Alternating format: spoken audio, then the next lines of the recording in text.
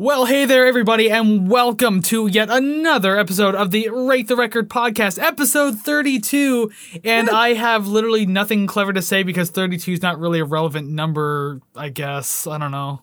Yeah, I don't have anything witty either for the first time ever because I'm just oh so witty. Well, there you go. Your not so witty hosts for the day are Chris and Savannah. That's right. That is us. And this is the Rate the Record podcast. So thank you very much for stopping on by and checking out the show today. We sure do hope that you like what you see. And if you do, remember to hit that like, subscribe button, rate, comment, share, follow, all those great things. We say it all the time. We're trying to build that musical community. We want you to be a part of it. And that's probably the best way to do it, especially out there in the audio world. Leave ratings and comments. That really builds us up in the, the not ratings, I guess ratings? I don't know, whatever, the scale of things. I don't know words today. Yeah. I'm very tired. People will love us more if you love us first. Exactly. People like you will be able to join alongside and make the community even bigger, and it's very much appreciated. Yeah. And of course, there's also the optional way to support us too. That the financial way, that is Ko-fi.com/ratetherecord. Go ahead and check that out if that seems like something you want to do. There are tiers. We're going to be adding things to them. It's going to be great. So if you want to do that, that's always an option. But again, big keyword, optional. Because don't worry, the podcast is still free. Don't even worry about that. But we are planning some bonus content. I'll tell you that much. That's going to be strictly for Ko-fi. But don't worry, everything else, all the mainstays are going to be free for as long as we can go. Excellent. I say excellent as if this is news to me or something. I'm like, oh yeah, they're gonna wait. I'm part of this. Never mind. Yeah, so it's like I like how you would act like you don't even know what the hell's going on either. It's like we're planning bonus content. Who am I? Who are you? Where am I? Yes. But yes, today's episode 32, and it's another one of those special episodes that we like to dig into because it is yet another listener-requested episode. So many of these lately, it's been fantastic. We've had a lot of fun doing them, so make sure you check that link down in the description below if you want to have your request in today as well. But before we move any further on that, there is a disclaimer that we do like to read at the beginning of each podcast to make sure that we're all cool with things. We're all on the same page. You know, we're not being beeholes about things. If we agree or disagree, it's all cool. We're just having a musical discussion. So what is that disclaimer? All right, I'm going to try this in one run without laughing. Do it. The following thoughts and opinions, I am terrible at this. Wow, you didn't even get half a sentence through. Because the thought of me laughing made me laugh. My Lord. I'm my own biggest fan. Whew. Take two. The following thoughts and opinions we're going to discuss and rate the record regarding this album are strictly of our own personal interests. We are not professional. We are not professional music reviewers. We are simply two friends having fun discussing and listening to music. We encourage respectful discussion and friendly banter of each episode, but we do not condone and will not tolerate bullying or belligerence based on the opinions of ourselves or others. This podcast is a casual and for fun project, and you are welcome to take what we say regarding the albums we rate with a grain of salt. Now, we can just edit all of the times that I've said that into one seamless run because I don't know if I've ever had one. I just really like this whole part, though, where you purposely put a lot of pressure on yourself saying, I won't laugh, I won't do this. And then it was one of the weakest takes you've done of that. Just don't even think about it next time. Just run through it. Yeah, but the thought of me at the end of a kid's toy commercial makes me laugh. I don't know why. Well, maybe I'll just speed it completely up so I can't even understand what you're saying. Then you'll appear that way. Yep. All right, I'll do that then. Well, as mumbled and stumbled as that is a disclaimer that we like to read. It's all good, but today, episode 32, Shane wants us to take a look, or a listen, I should say, to Kate Bush and her 1985 album, Hounds of Love. That is the requested album for the day. So that's exactly what we're going to do, because again, you request the albums, and we will do them. I assure you. So, just in case you don't know who Kate Bush is, she is one of the most influential artists that come out of the 80s, and Shane does kind of give us a little rundown of that too. He, as I said before in our request forums, there's a little, why did you request this album? Do you like this artist? Blah, blah, blah. He gave us quite a bit, but then I also have my own little thing to read, which I'll read now, then I'll read his. Cool. So, Kate Bush, born Catherine Bush, was born July 30th, 1958 in Bexleyheath, England. I'm never so good. English. I'm not good with those town names from England. She's a singer, songwriter, musician, dancer, and record producer. Kate began writing songs at the age of 11 and would go on a little later in her teen years to be signed to EMI Records after Pink Floyd guitarist David Gilmour produced her first demo tape. Dang. Aside from her first 2 albums, she would eventually go on to produce her studio albums either on her own or with a minor co-producer. Her music has been classified as art pop and art rock, amongst other titles, due to her unique and experimental approach to the genres. She's been nominated for many awards across the industry and has some wins under her belt, including a BMI award, a Brit award, an Edison, an NME, and so many more. There's a lot of letters in there, so I literally had to scrap a lot of that list because I don't want to just read the alphabet the entire time. She has been nominated 3 times for the Rock and Roll Hall of Fame in 2018, 2021, and 2022, but so far has not been inducted. That just seems kind of crazy to me. Yeah. But her 5th studio album, Hounds of Love, was released in September 1985 under EMI Records and was recorded at various studios across the UK and Ireland, including Wickham Farmhouse Studio, Windmill Lane Studios, and the legendary Abbey Road Studios. Yes, that's where the Beatles recorded. The album was a huge success, having sold 1.1 million copies to date and receiving vast amounts of praise and accolades. The album received perfect reviews across almost the entire board, including outlets like the Los Angeles Times, Mojo, Pitchfork, Q, and Sounds. The album did respectably well in the charts, having hit number 1 in the UK and Dutch charts, and in the top 10 for most other countries. 2 times platinum in the UK, platinum in both Canada and Germany, and gold in France and Netherlands. The album spawned 4 singles: Running Up That Hill, parentheses, A Deal with God, Hounds of Love, The Big Sky, and Cloud Busting. With all of those accolades and talk about platinum, gold, all this, with all that ice, I would break my neck. That is a lot to bear for a person. And I had no idea that she was that, I don't want to say famous, but I guess well-known and beloved, because I've only heard her name. I literally have only heard 1 song by her, but that was because somebody covered it.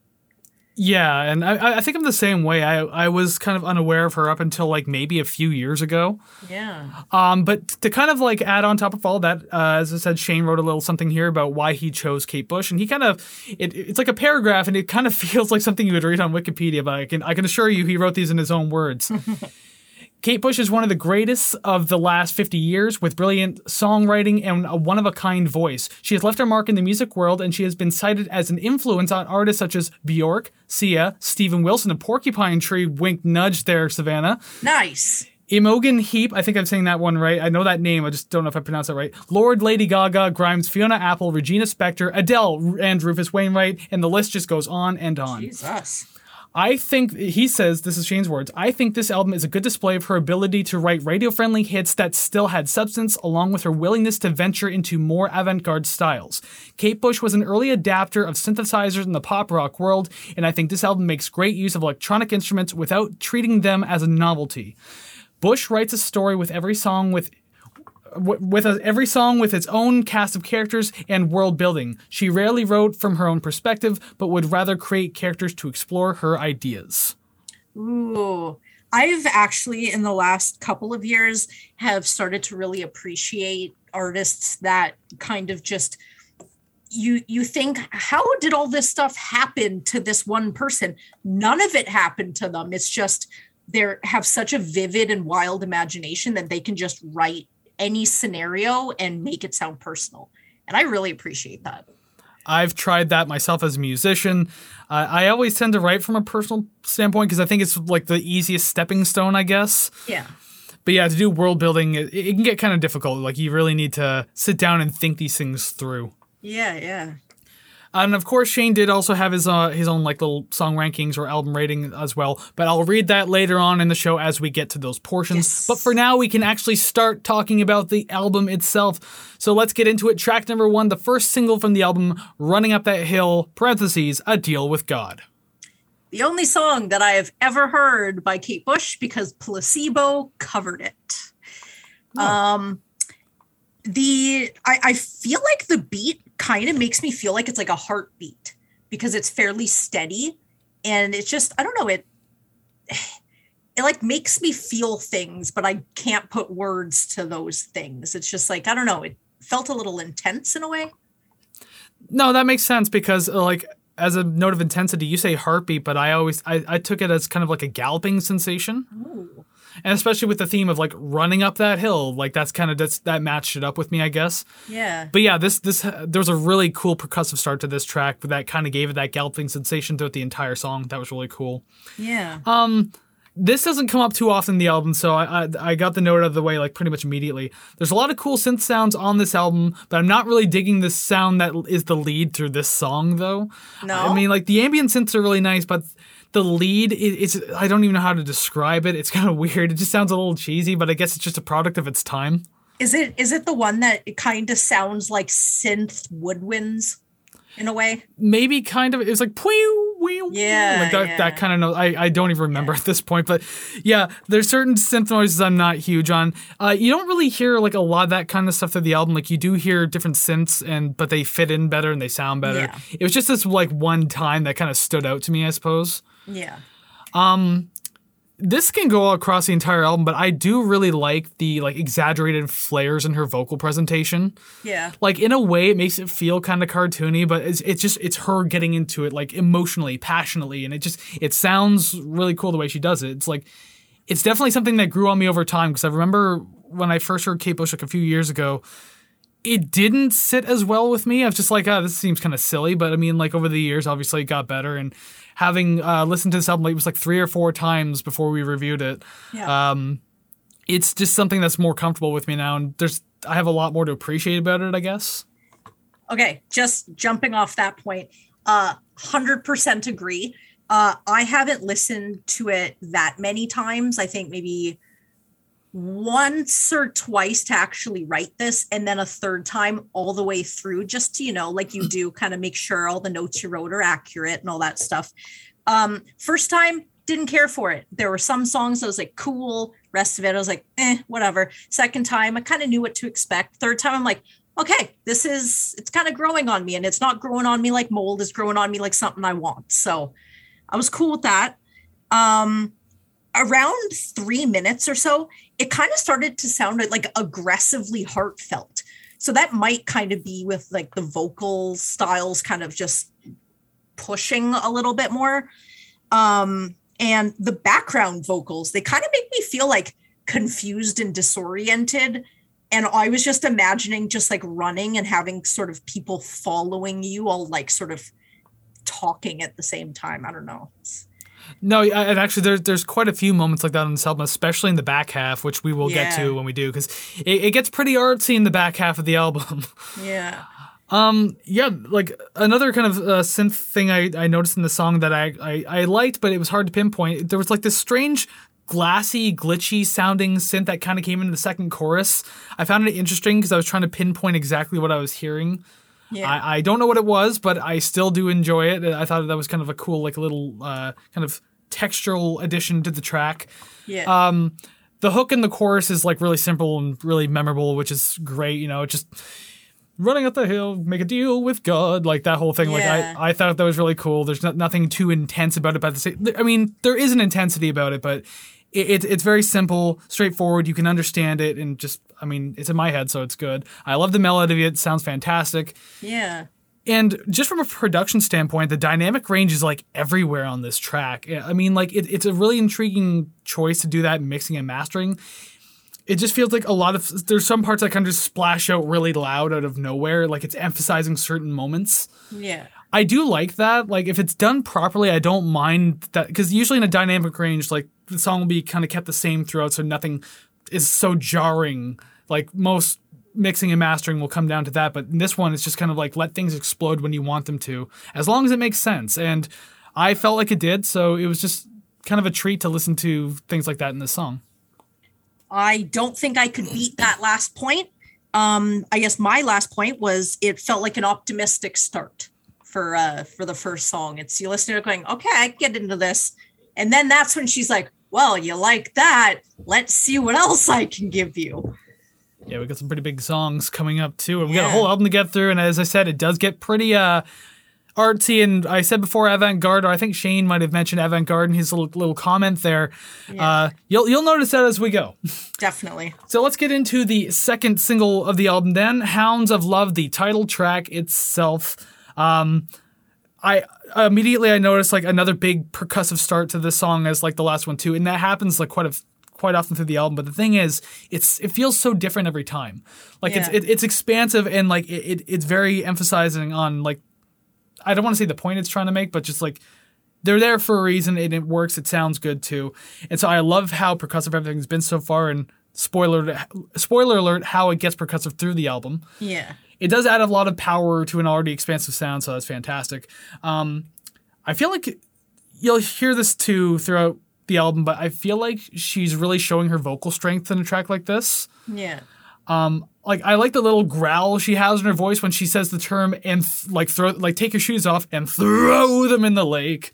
I hated that at the beginning, but the more I listen to it, the more I find it slightly endearing. I was gonna say endearing too, because just because again, that's her putting like everything she has behind it, and just like you can kind of grow to appreciate things like that. Yeah. I literally could not discern her vocals during the first listen. I think I was just too preoccupied listening to what is this.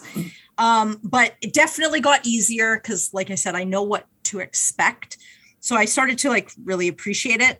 I don't know. I didn't have many notes for this one. I think my big one was the drums at the beginning, like just the sort of heavy reverby drums.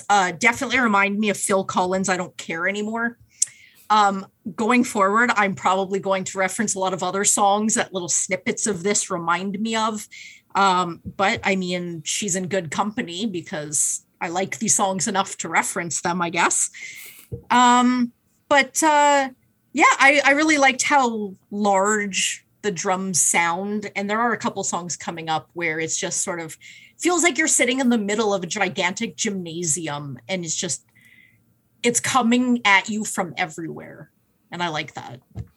Yeah, and that's kind of what I was saying in the first song, like a very expansive sound. And she utilizes that well through most of the songs in this album. Some of them are a little lackluster, but I mean, for the most part, it's done very well. But just kind of a sidetrack there, because you did mention Phil Collins. I'm going to ask this completely off topic because I asked a long time ago on social media. Phil Collins or Peter Gabriel? Who's a better songwriter? I don't think I've listened to enough Peter Gabriel to know. But I've heard that Phil Collins is a dickhead, so I've always thought of that. So I've never picked him solely based on that fact. I know he's a dickhead, but I've always chosen him anyways. Peter Gabriel just doesn't do it for me. Yeah, I like Red Rain, and that's about it. Phil Collins is definitely more mainstream and poppy, so I would say like mainstream success. Well, then even Peter Gabriel had like Sledgehammer and what's that album? So something like that. Yeah, so I don't know. That's hard. I'm sure to some people it's like asking who's your favorite child. They're like, I don't know. I'd rather die than answer this. Easy, the one that loves me more. The one who gives me $50. Yeah, the one that gives me allowance. All right, sorry for getting off topic there. Shane, just I felt like I had to get that one out because as soon as you mentioned Phil Collins, like that's a question I asked a long time ago. But regardless, with Hounds of Love, the song, my gripe with this one is that like it always feels like it's building towards something but never really reaches a satisfying conclusion. Like the entire track is building, and like even towards the last half it gets a little more grand. You're like, something's coming. Yep. But then it just kind of ends. It just drops and ends. It's just like, did you just blue ball me? There's a couple songs coming up that are like that. I don't know if I've made point of them, but I definitely thought of it. I was like, oh, we're really just getting, okay. I mean, don't get me wrong. It's still a really nice sounding track. I really did enjoy this one. I was kind of hoping for more with the ending, I guess. Yeah. But yeah, other than that, good song. Yep, I agree. All right, then. Well, then I guess that means that we can probably move on to the next song. Probably, we're going to move on to the next song. Damn right. Number 3, The Big Sky. I like the way this one starts. It definitely feels more what Savannah likes about 80s music-y. I don't know, it feels very, it feels as large as the subject. Like, again, it feels big. The piano underneath the bass, I don't know if I have good headphones or if that's just something that you hear, but I really like it. I don't know, it just seems to play well together. And I like the electric guitar in this one, but it kind of feels like she had a feature player, kind of like how Eddie Van Halen did Beat It, where it feels like somebody came in, recorded it, but didn't get credit for it, because I don't know if this really comes up in the rest of the album, but I heard it was like, ooh, what is that? I like that.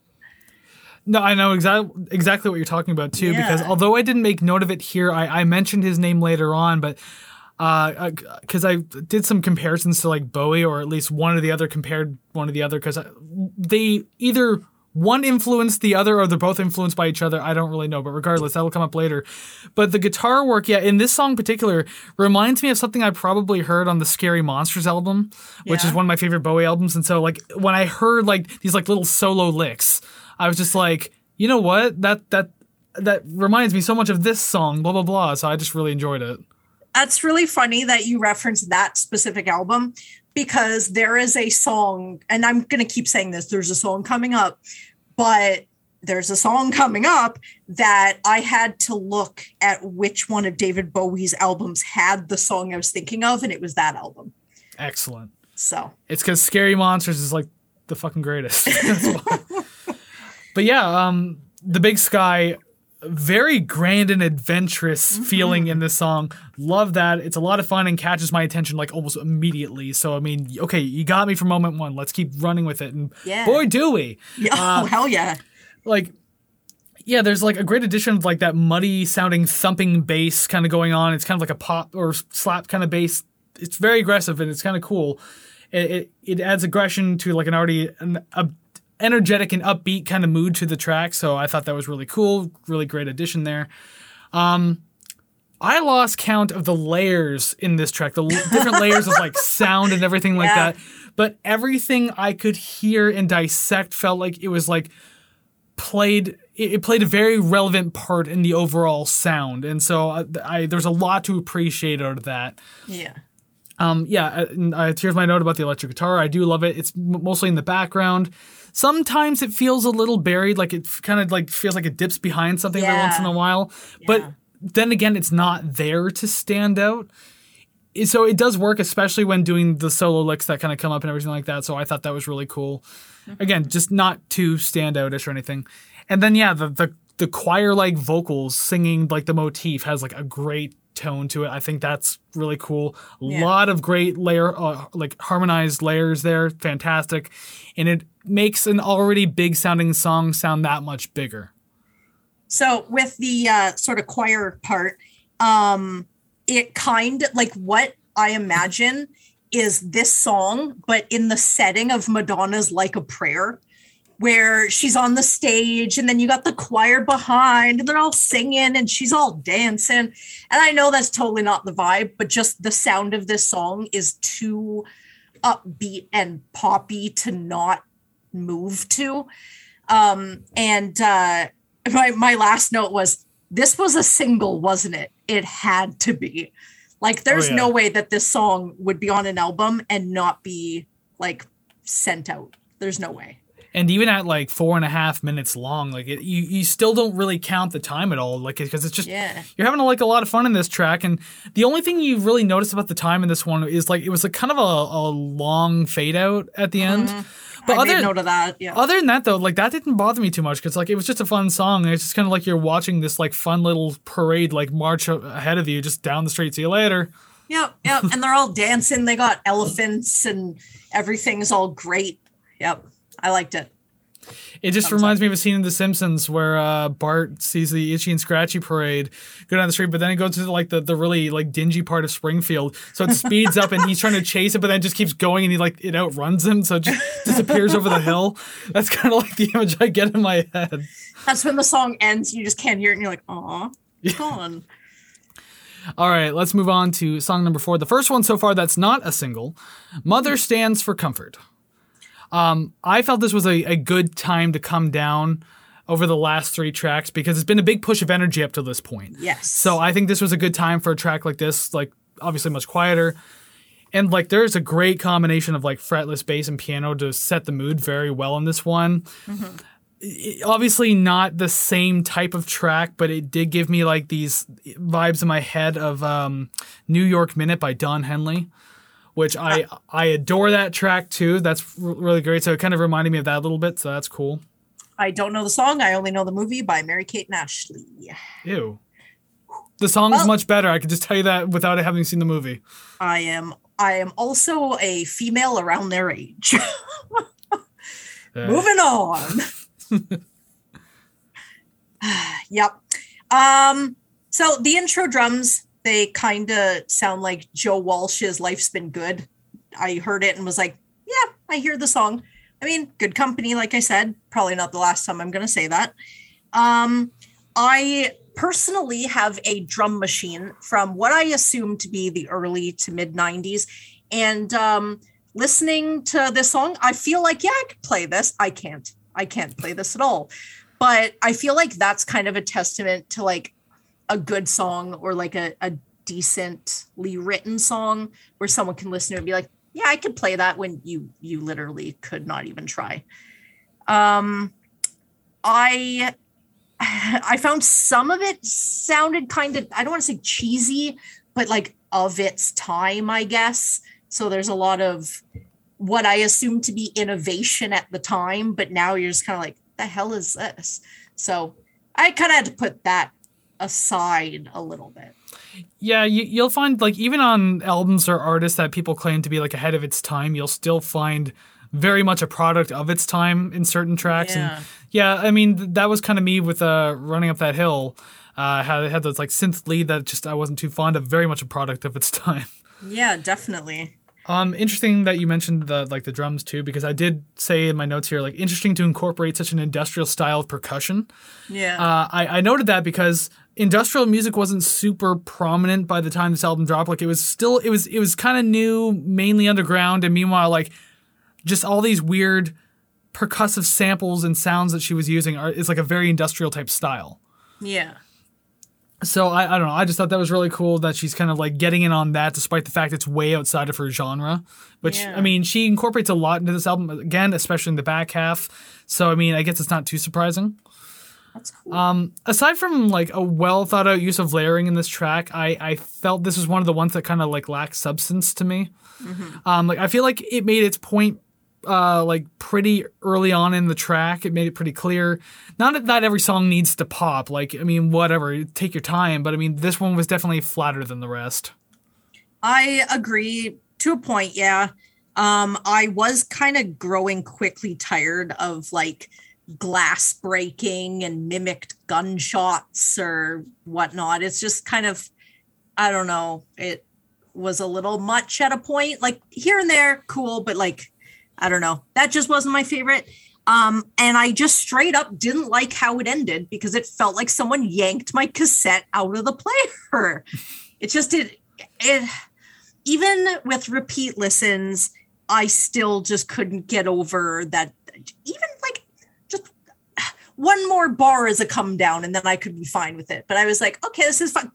And it's done. I'm like, stop it. No, yeah, I guess it's understandable, but I mean, like, whatever. It must have been like a very purposeful choice, I guess. Yeah. Especially because, like, I mean, to anyone who's new to the podcast, we don't do lyric analysis, but everyone else already knows that by now. Yeah. So I'm pretty sure there's like some sort of story in that song there, especially if it's character and world building. Yeah. And chances are there's a reason why you keep hearing that kind of stuff. But because we don't do lyrics, I mean, maybe we're just missing some sort of point here. I would like to think that I miss almost all of the points and then make my own. So world building. That's the best part about music. It's up to interpretation of the listener. I mean, even if it's really straightforward, you can interpret it however you want.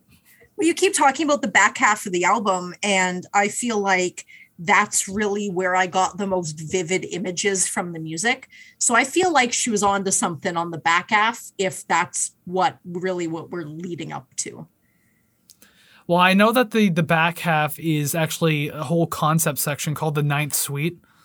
Don't please do not do this Primus thing where I say something and you're like, yeah, that's pretty much what it was. We'll see when we get there, because I was just reading about it last night before, like finishing up my notes and everything like that. So like I kind of have an idea for what the suite's about. So we'll see how close it is. Because I didn't look it up. So all right. So in the meantime, let's go down to song number 5, another single for the album, Cloud Busting. This one didn't sit with me as well as a couple of the others prior. At a certain point, everything at a constant quarter note beat just sort of annoyed me in a way. It was just sort of, I don't know, maybe it just made me feel unsettled. In this one, I kind of wanted the strings to end. It was nice at the beginning to introduce the song, but it kind of felt like that guest that wouldn't leave, even though you've kind of slapped your thighs and tried to get out of your chair 6 times. They're like, keep telling you the story. And you're like, okay, got it. Thank you. I don't know. It felt too long to me for having just repeated sort of the same basic bits. Yeah, I guess so. I mean, I guess by the sounds of it, I probably enjoyed this song a little more than you did. Yeah. Because I actually kind of like that staccato string section, like to kind of kick off the track, and it kind of goes through the entire thing, just the quarter notes, everything like that. I kind of like that. There were a lot of great moments of having certain notes emphasized as well. You'll notice like certain quarter notes were like just pounded heavier than the other ones, so I thought that was really cool. Good, like good accented notes, a good addition there to an already very wide sounding percussive sound, so that was really cool. This song is easy to get caught in. The pacing is contagious, and again, it's just well accented by the drums. The composition of everything else does a good job at falling hard on the beats too. So I mean, like it makes it much more consumable to just like even like the most casual listeners. So like a song like that would work for this one. It's like a little. Sorry, I'm just trying to like go through my notes here to make sure I'm not repeating notes again. Well, yeah, because I feel like at some point I'm just repeating myself, so I just want to make sure that like everything's kind of good to go here. Yeah. The cool thing about the song is like, especially with that like staccato beat, like it's a little too hard thumping to be smooth, but there's still something of like a quiet flowing piece about the track, I guess. I don't know. It's hard to describe the way I was thinking about it, especially at the time, but like. I didn't know where to set the song where it's like, if it's chill enough or maybe it's just like the percussion is just heavy enough to, you know, pump a little more energy into the track. But I don't know. I like this one. Yeah. I don't agree entirely, and I lack any further notes. No wonder then. I mean, no worries then. That's what I meant to say. Not no wonder. No wonder your opinion sucks. No, I put no all wonder of my I'm the better thoughts host. into the. I'm going to look past that. I put all my thoughts into the last 7 songs. Well, I mean, we're getting there now, so I guess we can flip the record over to side B and start the 9th suite. So the first song in this side of the album, A Dream of Sheep. Okay. So I do have to say, call back to the Dream Theater episode. The sound bites are kind of reminding me of that, but the image that I got in my head was definitely supported by them. So I shall accept. So I hear water rushing on the shore and seagulls, and this female voice that come here with me, love. Is the water calling to her? Is she walking into the water and killing herself? I don't know if that's the case, but it does. Yes, obviously has a lot to do with water. Yeah. Because that's the feeling I get, and the vibe from this song is just like she's just something inanimate is calling to her, like maybe a voice in her head is like, "Oh, go do it," and then she went there, or like went into the water. But overall, this song kind of feels like the song they play live, where she doesn't play piano on any other track, but she plays on this one to really impress those who don't know that she knows how to play piano. And I was like super down for it. I really like that. And I don't know if it's nylon strings on the guitar, but it sounds very Latin inspired. And I was also down for that too.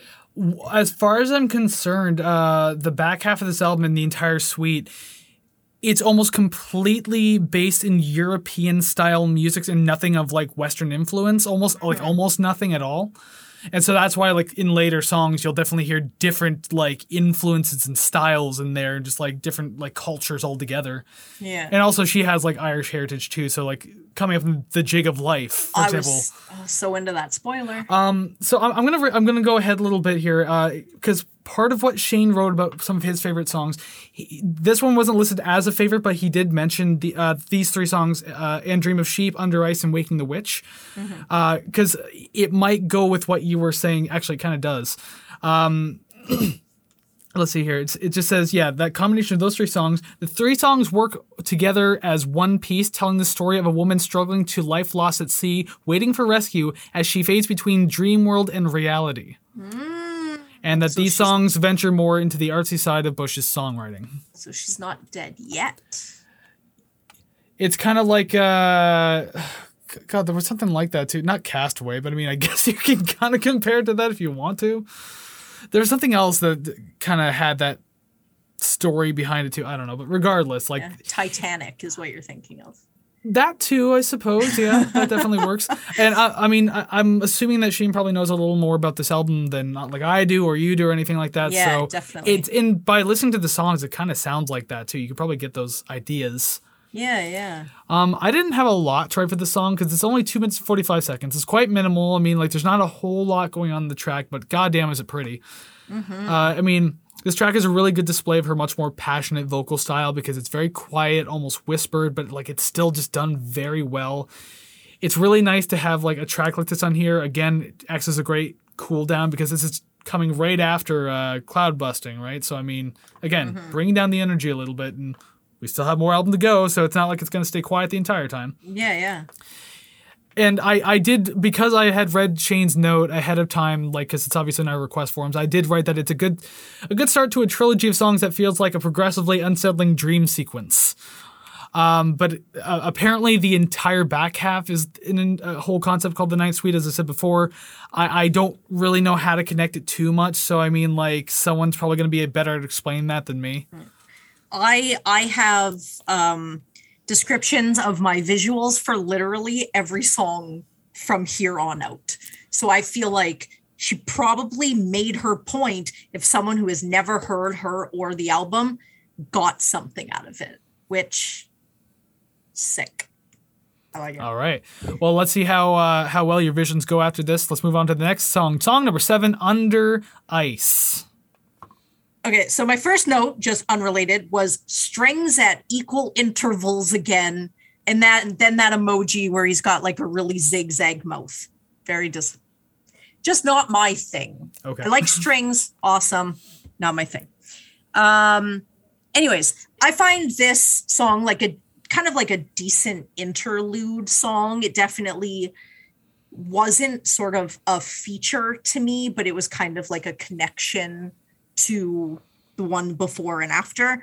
Again, I still found the sound bites kind of cheesy, but less so once you really put it in context of what I assume this song is about. I am convinced this sequence of songs is her dying or just walking into the water and washing away. And I would probably get the beginning of this song and Cloud Busting confused.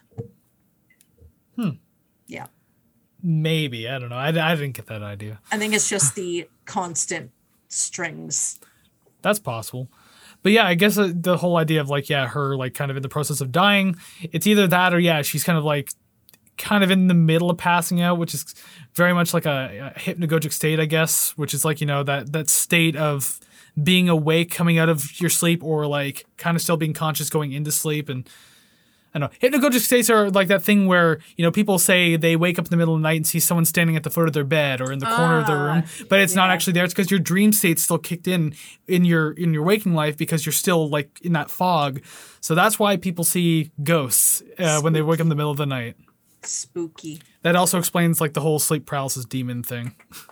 I've never had that, and I pray pray that I never do. That's just freaky. I have had sleep paralysis and I still get it, but I don't see the demon. I don't see nothing sitting on my chest. I'm aware that I'm awake, but I can't move and I can't make sound. So like I just literally have to jerk my body until I finally like snap out of it. That's weird. It sucks too, especially if you're like super hot under your blanket or you're like in an uncomfortable position, like and you feel your arm going numb. Yeah. Yeah, and like you can't just simply roll over. Like your body is still unconscious and asleep, but like your mind is awake. So it's like people like in comatose, but like you're conscious, but you can't tell people that you are. Like that dude who's in a coma for like 12 years. Like that sucks. That's scary. I hate that. But anyways, I guess I should talk about Under the Ice, huh? Interesting sound design in this track. I thought it was great. Like a lot of moving parts, creating like a lot of mental imagery. I mean, obviously that worked well for you. Oh, definitely. I do like the ambience of the track overall and the mood. It kind of just adds to the progressions of the songs. But with that said, unfortunately, like because we score songs individually, it's hard to give this one like a higher score. Like if it was part of this 3-song collective, if it was just one song, then it'd probably get a higher score because it does flow nicely and appropriately from one to the next. I do enjoy it for that sake, but because like there wasn't a whole lot to this song and it kind of felt like, the interlude between like the 3 tracks. Yeah. So it's not that I tanked this song, but at the same time, just like I unfortunately had to score it lower just because it didn't give me much as a song individually. Yeah, I can see that. But I do still like it though. Like I don't want to tank on it too much or anything like that. Yeah. That's I pretty much have just as much as you did. Fine and dandy. So it's time for Waking the Witch, song number 8. The first minute or so of this track definitely gives me the feeling of, again, that hypnagogic state that I just mentioned before. Like the entire like first minute and a half, where just like you just hear all these voices telling you to wake up. It's like, oh, what's that? Oh, what's that over there? What's that over there? Yeah. There? Like you just keep hearing all these like weird voices and sounds. Like that's kind of what it made me feel like until obviously the song kind of takes a darker turn. Around like the minute 20 point or so, it goes quite avant-garde. I mean, like very much so. It's a very theatrical track. A lot of mental imagery that feels very difficult to piece together, and I think that's kind of the point, because if you're in this like dreamlike state, nothing's supposed to make sense. Yeah. So that works really well. And the dynamic range on this song, again, is also kind of crazy, just jarring things kind of coming out left and right. But given the theme, that it's allowed to be this jarring and intense because it makes sense. And nothing's like too extreme. Like nothing just comes out so hard that you have to like lift the earphones off your head. Yeah. So I do like it. I like what it's doing. Quite the storytelling track here. I don't know. I just really like this one.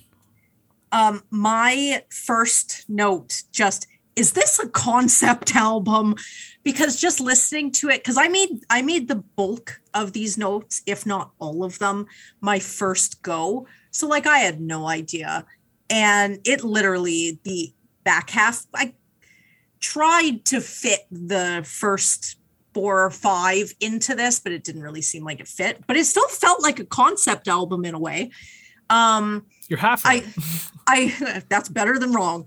I feel like this song would be sort of the apex of the film, where they sort of wake up in the hospital and there's just chaos all around them, because this is just not where I thought this song was going to go at all. I find that this song sounds pretty interesting, and I think that I would be able to pick out something new every time I listen to it. That's possible because, yeah, there's a lot of layers going on. There's just a lot of things that kind of come in and out and everything like that. So, yeah. And I mean, like, I started writing my notes on the third listen because, like, literally the first 2 listens, like, I was going somewhere, like, physically traveling somewhere. So, to there, I listened to the entire album because I was able to. And then on the way back, I listened to the album again. And so then the third time was the next day, and that's when I started writing my notes. So I was, like, a little more familiar with things. Yeah. For something like this, I feel like that's a better way to go, because my first listen, I did all my rankings, and when I re-listened to it this afternoon, there were some of them that I literally I don't know how to phrase it. I amped up, I pumped up the points by literally maybe 3. I say literally so many times, like 3. So one of them was like a 4 out of 10, and I like raised it so much because I listened to it going, okay, I see where she's coming from. I'm getting it.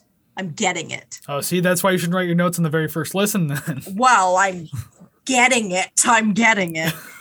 32 episodes later, phew, she's finally catching on. Yeah, 33 years later, and there's still lessons I need to learn in life. Oh, I mean, that's going to be until the day you die. That's everybody. Yeah. I have one line that's literally just, you know what? Compilation time every time I say literally. That is just capital letters, church bells. That's it. I love it. Don't care. I don't even care if it's just an entire like album of church bells on the hour, every hour. I'll take it. I love it. And I find that the plucking guitar and the bells start to mesh together, which really give it an interesting sound. I like that a lot. Yeah, I mean, I'm not so big on the bells, but I do like the plucky style guitar. I like especially the one that kind of comes in at that darker turn in the song too. I think it's a bass guitar. I could be wrong though. Like it could be like just played on the higher strings. I don't really know, and I can't find the accurate information on it. But whatever it is, I do like it. I thought that was really cool. As I said, just quite avant-garde overall. I do like it. Yep. Yeah, I like the song. It's sort of wacky, but it definitely creates an image. Oh yeah. All right, so song number 9 now, Watching You Without Me. Kind of sounds like jug blowing at the beginning. Jug blowing. Yeah. Yeah, I had to Google that to see if that was the right term, but that's kind of how it feels. I liked it.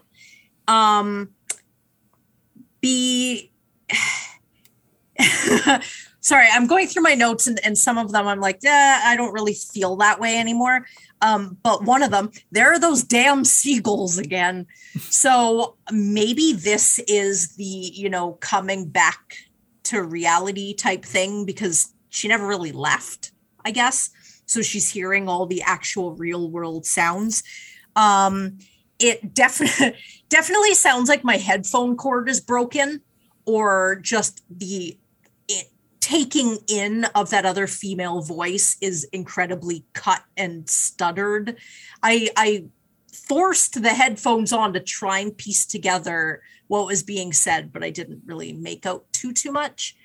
And I wasn't sure, but I did write, does watching you without me mean that she's now a spirit?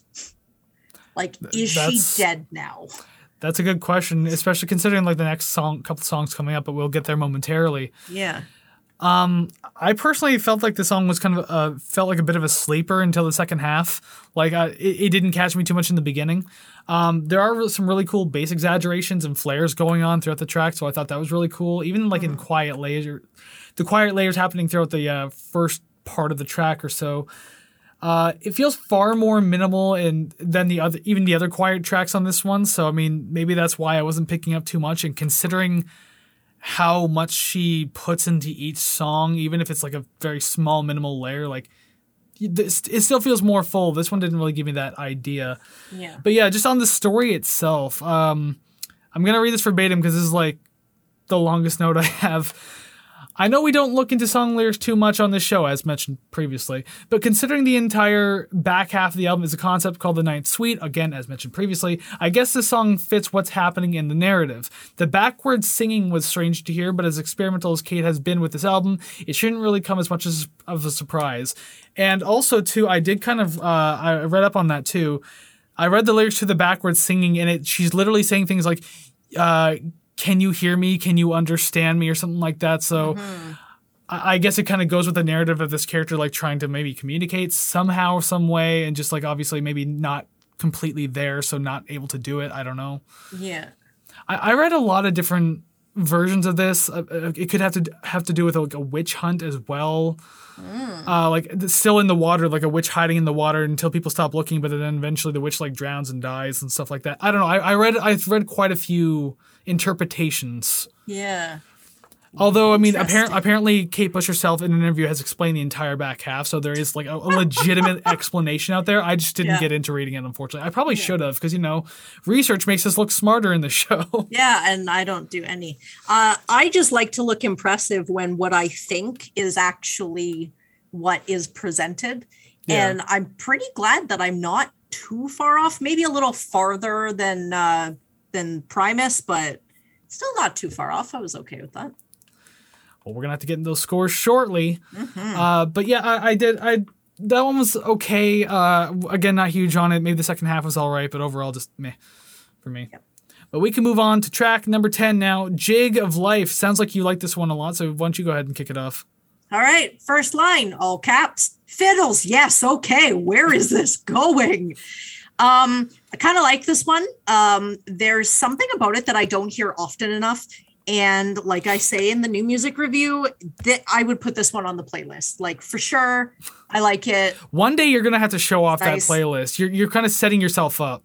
Every time I say that, I think of you saying that, and then I think, yeah, I'll do it. Oh. Yeah, I think I'm going to act, because just kind of off topic here, sort of.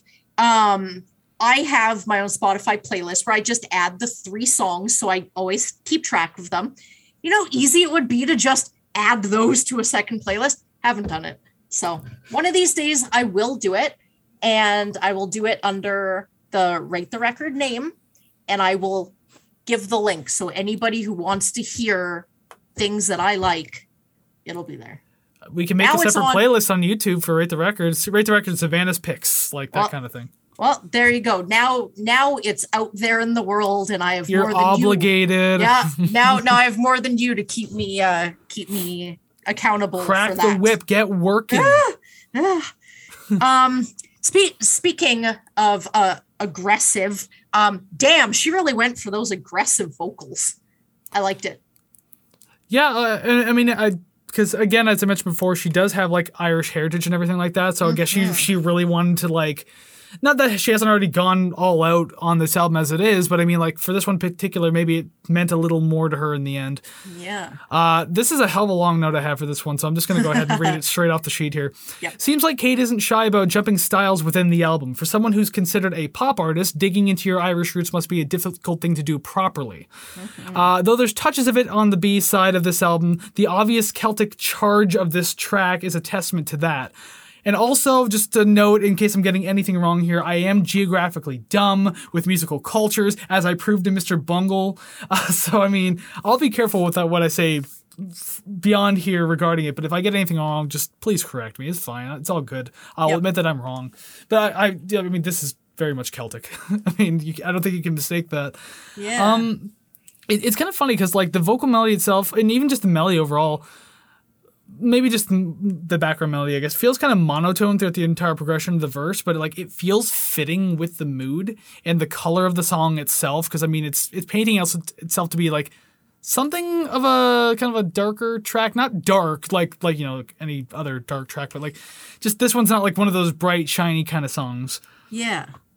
That and the composition and flow are just like a little like mysterious and somewhat bouncy, which kind of makes for like an entertaining listen overall. Which I thought was a kind of a good mix because, like, again, it does have that kind of, like, dark, mysterious vibe to it, but at the same time, it's just because of its style, it's, like, it feels kind of like, I don't know if danceable is the right word, but I mean, like, you know, you're bouncy. That's why I use that. You're just kind of doing this the entire time. Okay, I'm glad that you said that because that segues right into my next point. I felt like this song is her partying in the afterlife, like those images of skeletons dancing in hell. I imagine that it's just this huge, you know, to-do.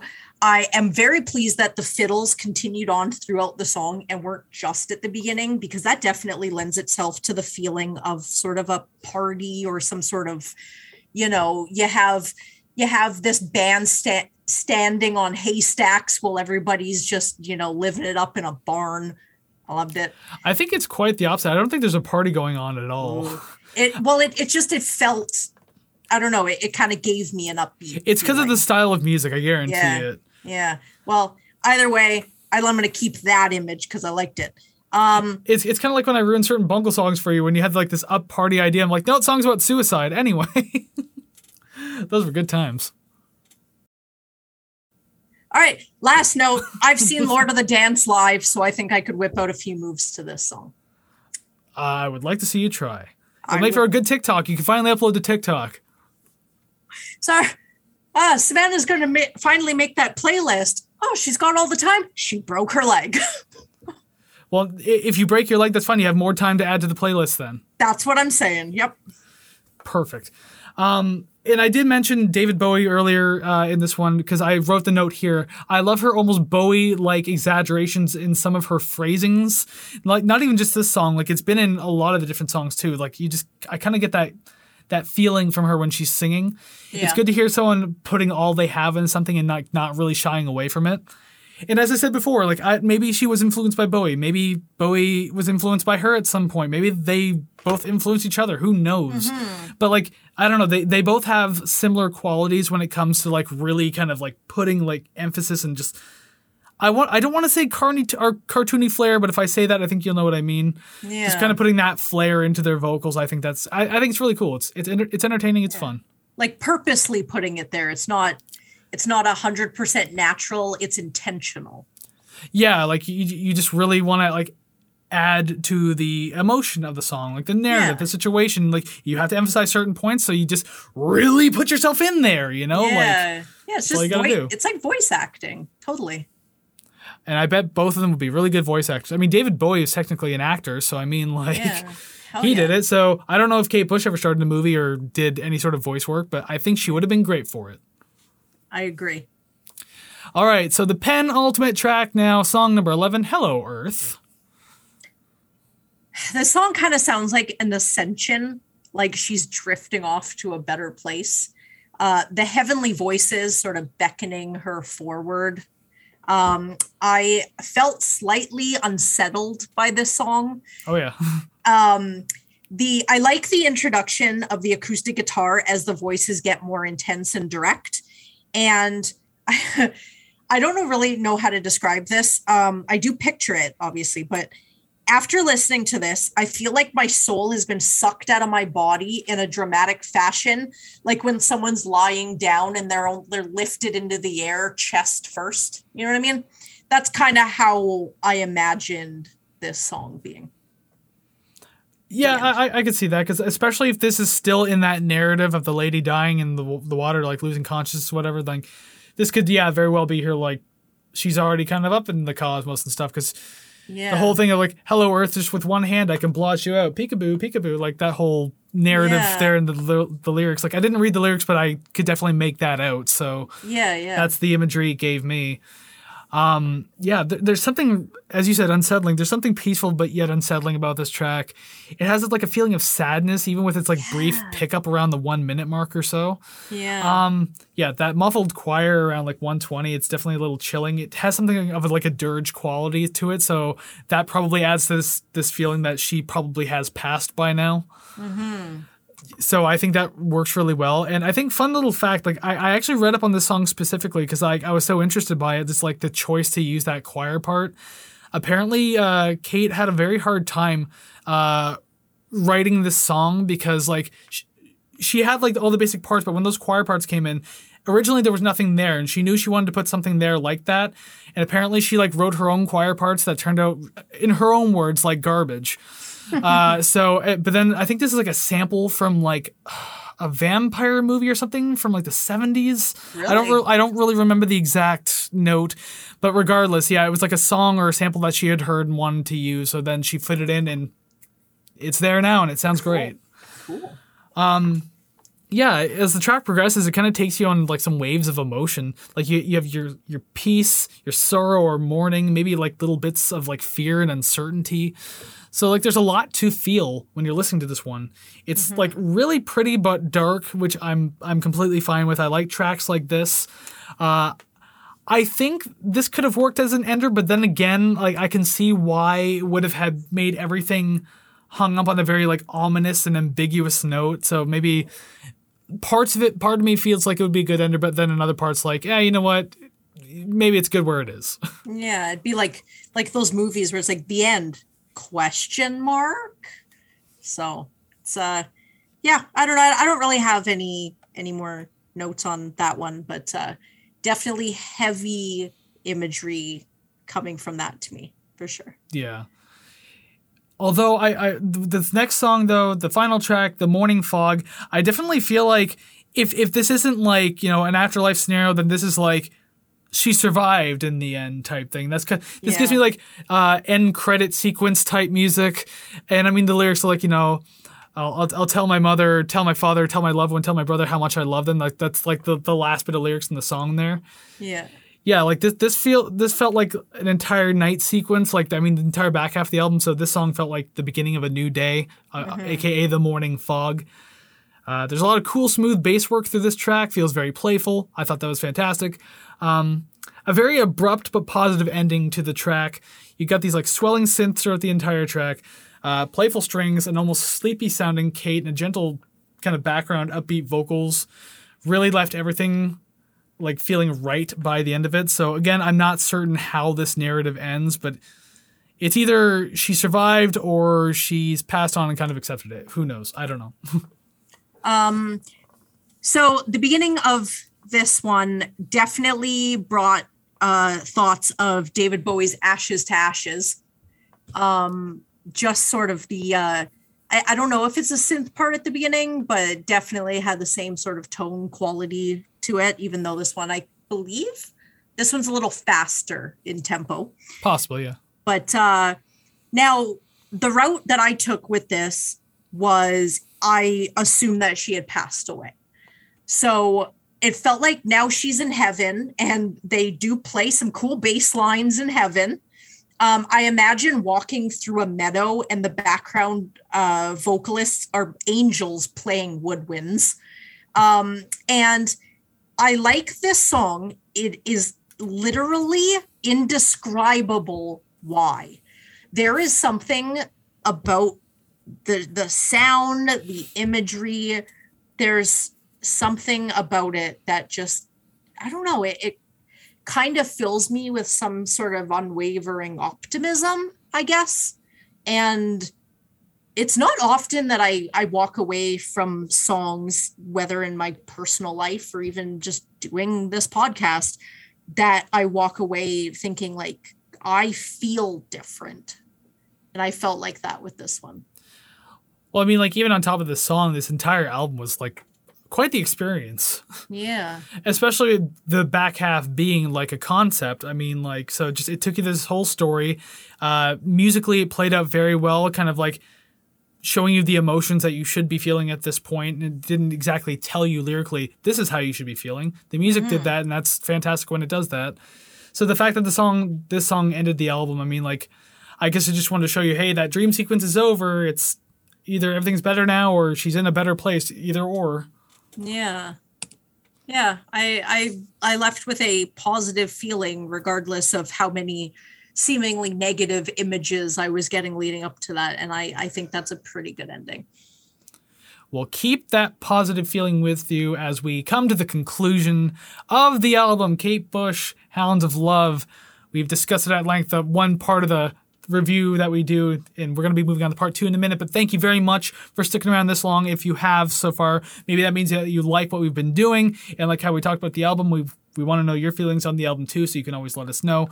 Make sure you like, subscribe, comment, share, rate, follow, all those things. Help build the musical community and help make Kate Bush's Hounds of Love part of our musical wall that we just keep building up and up and up. Mm-hmm. Yeah, there's a lot to feel in this album, so we'll be very curious to hear your opinions on it. So now, I guess, yeah, we could just go right into the song rankings, because, I mean, we're there now, and, I mean, boom, above our heads, graphics just changed. Oh, that was weird. You got names, you got numbers, but now they need song titles, as per usual. I'll get into Shane's after we finish ours. He kind of gives me a couple here, and, like, not a whole lot, but, I mean, he gives his favorite song, but, so I'll get to that at the end. Of the song rankings. So we can start ours now, though, and by the way, in case you're curious, on my list, as I usually keep, I have 5 question marks and the rest are X's. No check marks, though. Just 5 question marks. Oh, wow. Okay. I'm going to go ahead and say we will match on 3. I'm feeling a little optimistically ambitious.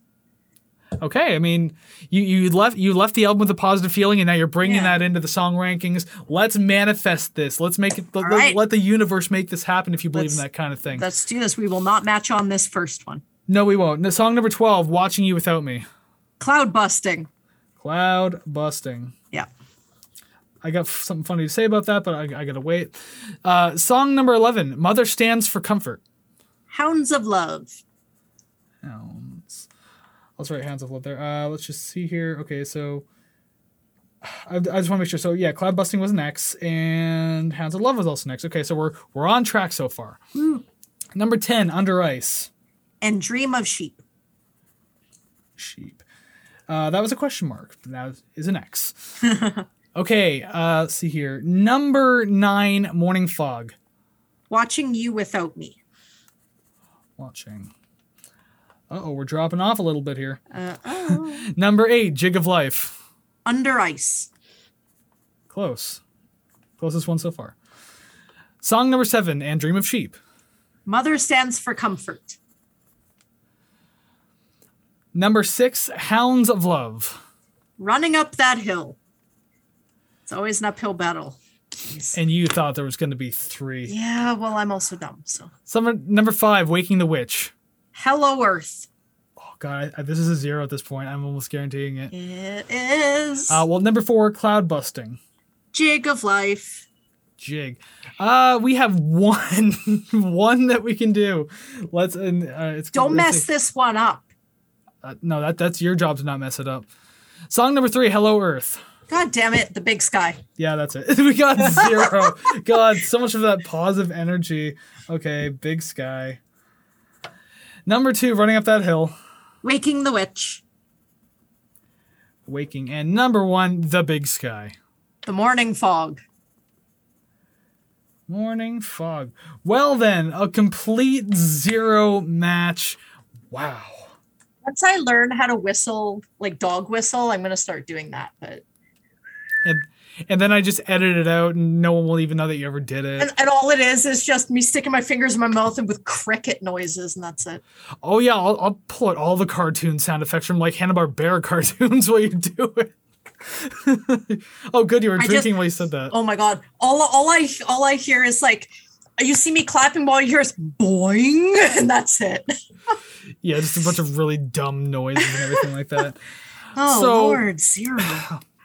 I did mention before, too, I had something funny to say about when you said number 12, Cloud Busting.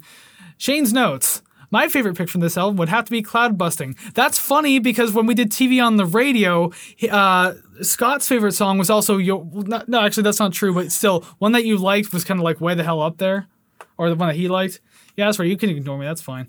Right. And he also, Shane says, yeah, one of his favorite songs is Cloud Busting. As a song, it managed to be both driving and emotive, with a stripped-down ensemble of synth strings and percussion. It tells a story inspired by the psychiatrist and philosopher Wilhelm Reich.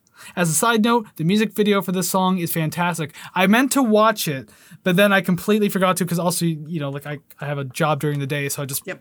Completely left my head there. And then, yeah, that's when he made the comments, too, about And Dream of Sheep, Under Ice, and Waking the Witch, just kind of feeling like a cohesive 3-piece story there. I'm going to go ahead and just say that this show, in its entirety, is a demonstration on how different human beings are. Really, it's just a social experiment. So I don't think anybody don't say a thing. I don't think that anybody should be disappointed or upset at me for not liking the songs you like. It just shows that I'm an individual with individual tastes, neither of which are better. The end.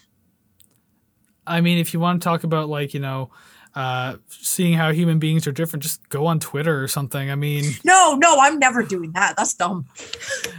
Every opinion on there, no matter what it is, gets trashed. So, I mean, hey, welcome to YouTube. No, I don't want to know that other people's opinions are different. I just have to express my opinion. Ah, very one-sided. Gotta love it. Alrighty then. So those are the song rankings. Let's go to the finale of this podcast now. Let's go rate the record immediately following this transition. Zoom. Well, here it is, the rating list, as if you expected anything else, because it's that part of the podcast where we take Kate Bush's Hounds of Love, that album that Shane requested, and throw it somewhere on our big, huge, prestigious list. And I say huge because, my God, it's getting stacked, especially that B tier. B as in beautiful. Look at that. Oh, yeah, so nice. As in could be better. No, I don't want to say that. B tier is a good thing to be. Yo, hell yeah. No pun intended. Oh, yeah. Yep. Anyways, yes, it's time to find out exactly where Kate Bush will be headed on this list. So why don't you go ahead and start and tell me exactly what you gave this album?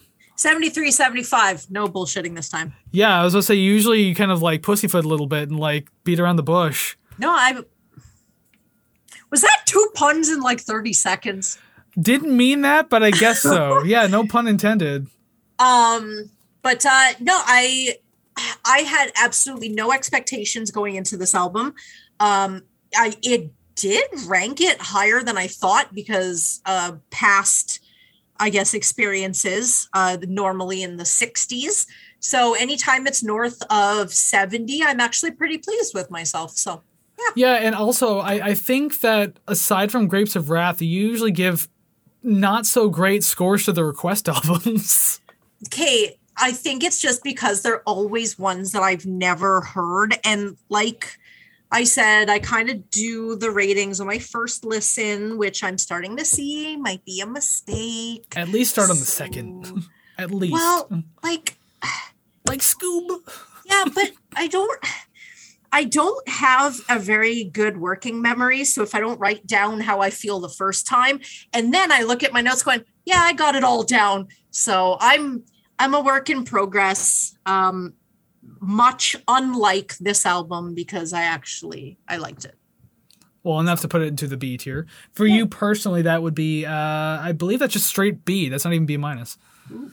But it's interesting, 73.75 for your score. Yeah. Mine's pretty much right on the doorstep of that. 74.16%. So goddamn close. I feel so good about that. Which means our average is brought to 73.95%. Just on the hinge of 74. Between TV on the Radio and Pearl Jam. Wow, 2 request albums like back to back with each other. So Kate Bush will essentially be there when I decide to go ahead and fix this list. Another B tier, and so like plain B tier as well too. Yeah, it's a pass. It is definitely a pass. And like I said, at least one of those songs is literally on my day-to-day playlist now. So excellent. And just a heads up too, Shane didn't give a particular like rating to this album, just that he really enjoys it and hopes that we do as well. Well, guess what, Shane? We did. Yeah, thank you very much. Well, there you have it then. Yet another B tier. I'm telling you, season 2 is the season of the B. Because, I mean, that's the vast majority of what we've done so far in season 2. It's crazy. Dang. Season 3 has to be like the season of A tiers. Like it's got to do something. We're busting up, we're moving on up.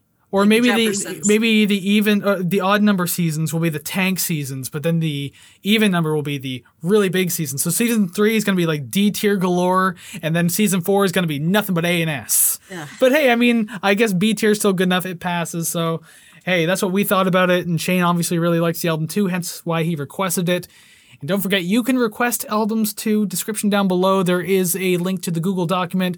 Very short form. Go ahead and fill it out. Let us know what you want us to listen to. We'll tell you what we think about it. We'll be very honest about it as we have been in the past. Trust me. I mean, if you want to know how serious we've been about reviewing requests, just go back and watch like the Weezer or Brooks and Dunn episode. We just came out of the gates just guns a-blazing, really. Well, the fact that the first request was Weezer and we're both just like, ugh. No. Sorry about that. Anyways, that is the end of the show now. So thank you very much for making it this far. If you sure enough did, like, subscribe, comment, rate, share, follow, whatever. I think I've just repeated a couple words, but that's okay. Do all of that anyways. Musical community, help build it. We want you to be a part of it and others like you. So just to make sure that happens, make sure you leave ratings and comments on those audio platforms so more people like you can come on in and join in on this. I wanted to say love fest, but that feels wrong to say, but you know what I mean. The big music fest. How about that? Love fest. I'll take it. Okay. I'll let you have that one then. I'll take the word music fest. It sounds a little safer to say. Yep. So yeah, it's been quite the episode, quite the artsy album to get into. Really enjoyed that one. And again, just remember to let us know what you thought about it too. But you don't just have to do that here on YouTube or on the audio platform that you happen to be listening to. We do have social media too, so you can always follow us on Facebook, Instagram, and TikTok at Rate the Record Podcast. We are over on Twitter at Rate the Record. And of course, we have Ko-fi, although that's not social media, but make sure if you do want to support us financially, that completely optional thing, you could do that to kofi.com/ratetherecord. Woo. Ooh, I always turn it into a word salad at the end there, and it just makes me dizzy. Oh, that's okay. I'll handle the rest. That's fine, because just before we head off this episode, we do like to give a sneak preview of what we are listening to next week. Savannah has chosen the album, so why don't you go ahead and give us a little hint of what to expect. All right. So next week, we have a poppier album from I'd say maybe 90s neo-psychedelic band whose singer went on to front a band with at least 20 active members. Wow, that's like 2 Slipknots. Are we listening to 2 Slipknots? We're listening to 2 different Slipknot albums at the same time. So just right on top. So the lead singer is definitely Corey Taylor, and then the other lead singer, Tori Kaler. Actually, what else is he in? Shinedown? Is that it? Who, Corey Taylor? Yeah. Stone Sour is the other Stone one. Sour. Yeah. We're going to listen to Slipknot and Stone Sour together. It's like, yeah. Oh, we got to do 2 albums in one episode. That's garbage. We're going to have to edit this out because I ruined it. So I'm sorry. Oh, no, it's staying in now. Congratulations, you spoiled it. Damn it. But yes, that's the end of the episode now. So once again, thank you very much for watching. We're going to go ahead and see you again next week. But until then, go listen to some awesome music. So take care, friends. Bye-bye.